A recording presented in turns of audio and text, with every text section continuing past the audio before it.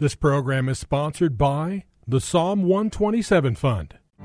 For Zion's sake, I will not keep silent. For Zion's sake, I'll not hold my peace. Welcome to For Zion's Sake.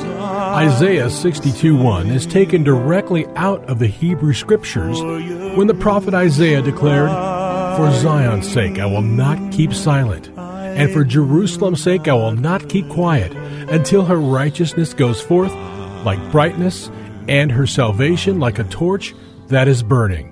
Your hosts for the program are Shelley and June Volk, Jewish believers burdened to see Jew and Gentile become one.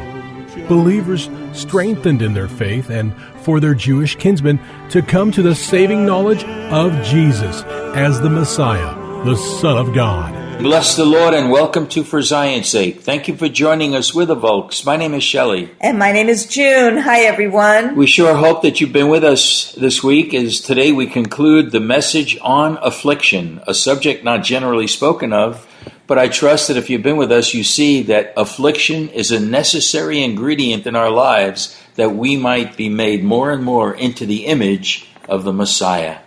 And during the course of this week, we talked about why affliction, and that afflictions are redemptive.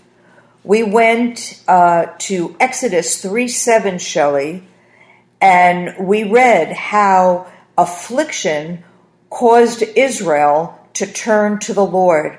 So we see one of the aspects of affliction that is redemptive for us. It causes us to turn to the Lord and to cry out to Him. We saw a second quality, that it keeps us from going astray. And we read that in Psalm 119, verse 67. And that's big, isn't it, Shelley? It really is. Causing us from going astray. We also saw that another redemptive quality of affliction was it causes us to learn God's statutes. And we read that in Psalm 119, verse 71. And another redemptive quality of affliction is it causes us to keep His word. Psalm 119, 67. And remember, David cried out, before he was afflicted, he went astray.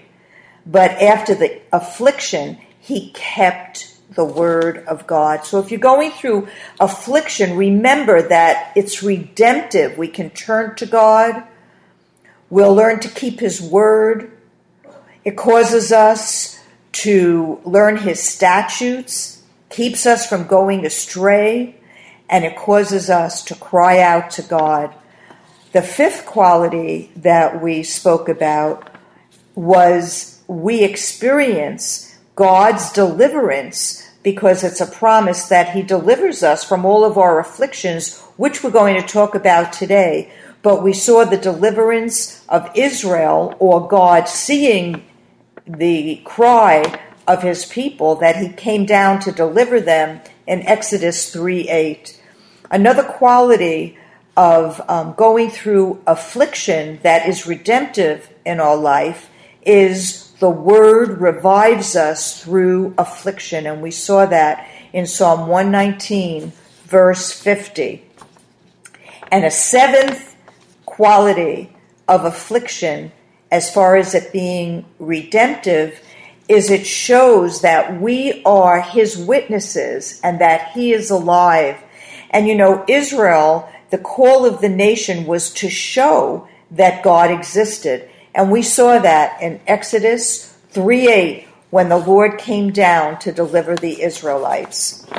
And today is a day of new beginnings for the church, isn't it, Shelley? You really could say that, Jenny. You're right. And number 8 is in Hebrew, a day of new beginnings. And today, as the church, we should be His witnesses or His martyrs. And we read about that in Acts 1:8, where it says, that you are my witnesses, you are my martyrs, and we are called to begin where we live, to go out to the uttermost parts of the earth. So when we're going through an affliction and we turn to God and allow His life to be what overcomes the affliction in and through our life, we demonstrate that God is alive, Shelley, because we're going through afflictions in a different way than the world. And we talked about this week, didn't we, Shelley? It really is how true. Jesus warned us that in this world we will have tribulation, but to be of good cheer because He overcame the world. You know, God dealt with our people in such a significant way, June, that afflictions were common. For example, in Psalm 66, beginning at verse 8, we read these words, "Bless our God, O peoples, and sound His praise abroad, who keeps us in life and does not allow our feet to slip. For Thou hast tried us, O God." That being tried by God is affliction. "Thou hast refined us as silver is refined.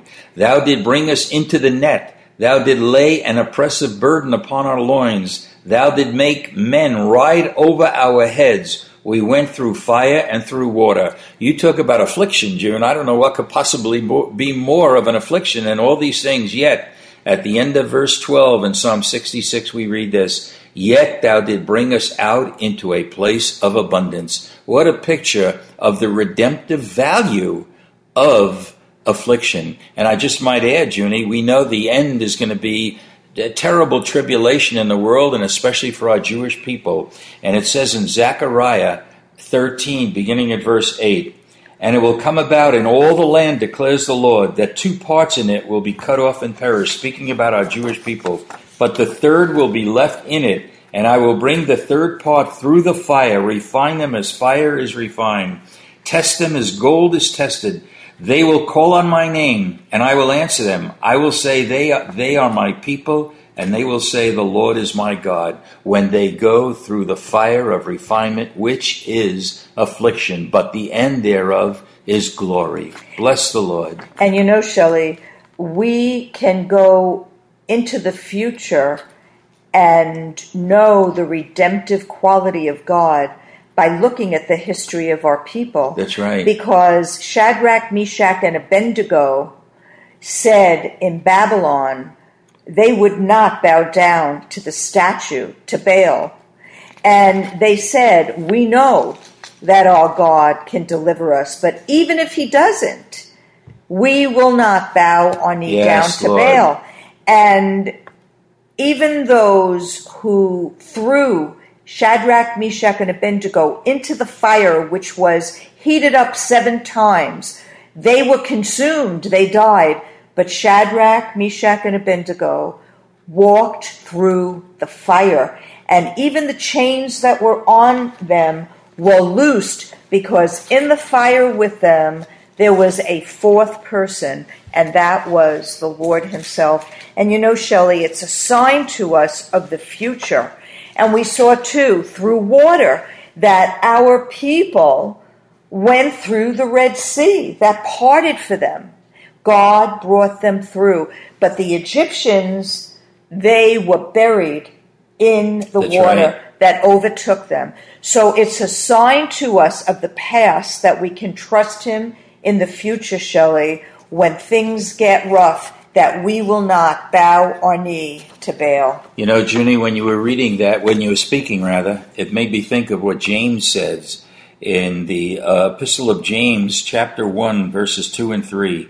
"Consider it all joy, my brethren, when you encounter various trials, knowing that the testing of your faith produces endurance, and let endurance have its perfect result, that you may be perfect and complete, lacking in nothing."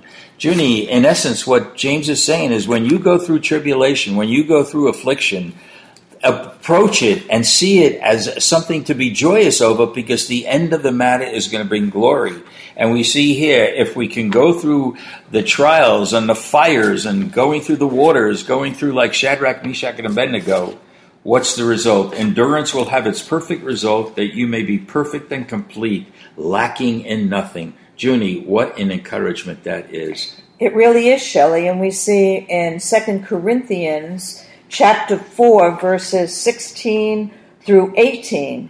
Therefore, Paul writes, we do not lose heart, but though our outer man is decaying, yet our inner man is being renewed day by day. For momentary light affliction is producing for us, some versions say in us, an eternal weight of glory far beyond any comparison, while we look not at the things which are seen, but at the things which are not seen. For the things which are seen are temporal, but the things which are not seen are eternal. And what a lesson, Shelley, for us to remember eternity, remember the Lord, remember the rewards, remember what the redemptive qualities of affliction is. Junie, it's so powerful, and yet maybe we could sum up everything, Junie.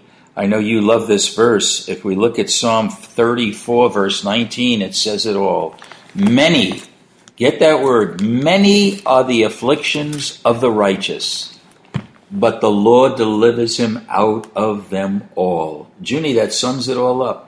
And I think it's so important to reiterate what we've been saying. How we approach afflictions is a determinant on how we are walking with the Lord. And you know, Shelley, if we look at verses 20, 21, and 22, we understand that Jesus made a pathway for us. You're talking about Psalm 34, right?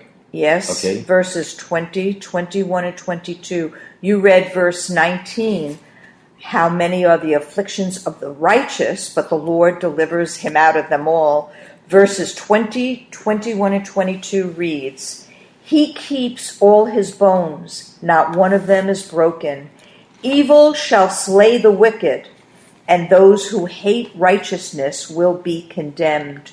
The Lord redeems the soul of his servants, and none of those who take refuge in him will be condemned. Yes, Lord. So we see that Jesus was kept by the Father, not a bone was broken. He became our righteousness. And because of his becoming our righteousness, we will not be condemned at the end. He Amen. will bear witness. So for every listener, give your heart to Jesus. Live for him, love him, and don't question affliction, but embrace it and say, teach me, Lord, and refine me. Bless the Lord. Well, this being Friday, we want to again identify ourselves with our Jewish kinsmen. And if you know the Shema, please recite it along with us. We are entering into the Sabbath of God. Right. Shema Yisrael, Adonai Eloheinu, Adonai Echad. Hear, O Israel, the Lord, our God, the Lord is one. Father, we thank you, Lord. And I pray, Lord, that we as believers and our Jewish people, when they go through affliction, they would begin to realize that it's redemptive in value and will bring us closer to the Lord in every way. We pray this in Yeshua's holy name. Amen. For Zion's sake. Thank you for joining us this evening. If you would like to get in touch with Shelley and June, you can write to them at P.O. Box 1784, Scottsdale, Arizona 85252. That's P.O. Box 1784, Scottsdale, Arizona 85252. And you can also contact them on their website, ShelleyandJuneVolk.com. That's ShelleyandJuneVolk.com. Until next time, the Lord bless thee and keep thee. The Lord make his face to shine upon thee, and be gracious unto thee. The Lord lift up his countenance upon thee, and give thee peace. This program was sponsored by the Psalm 127 Fund.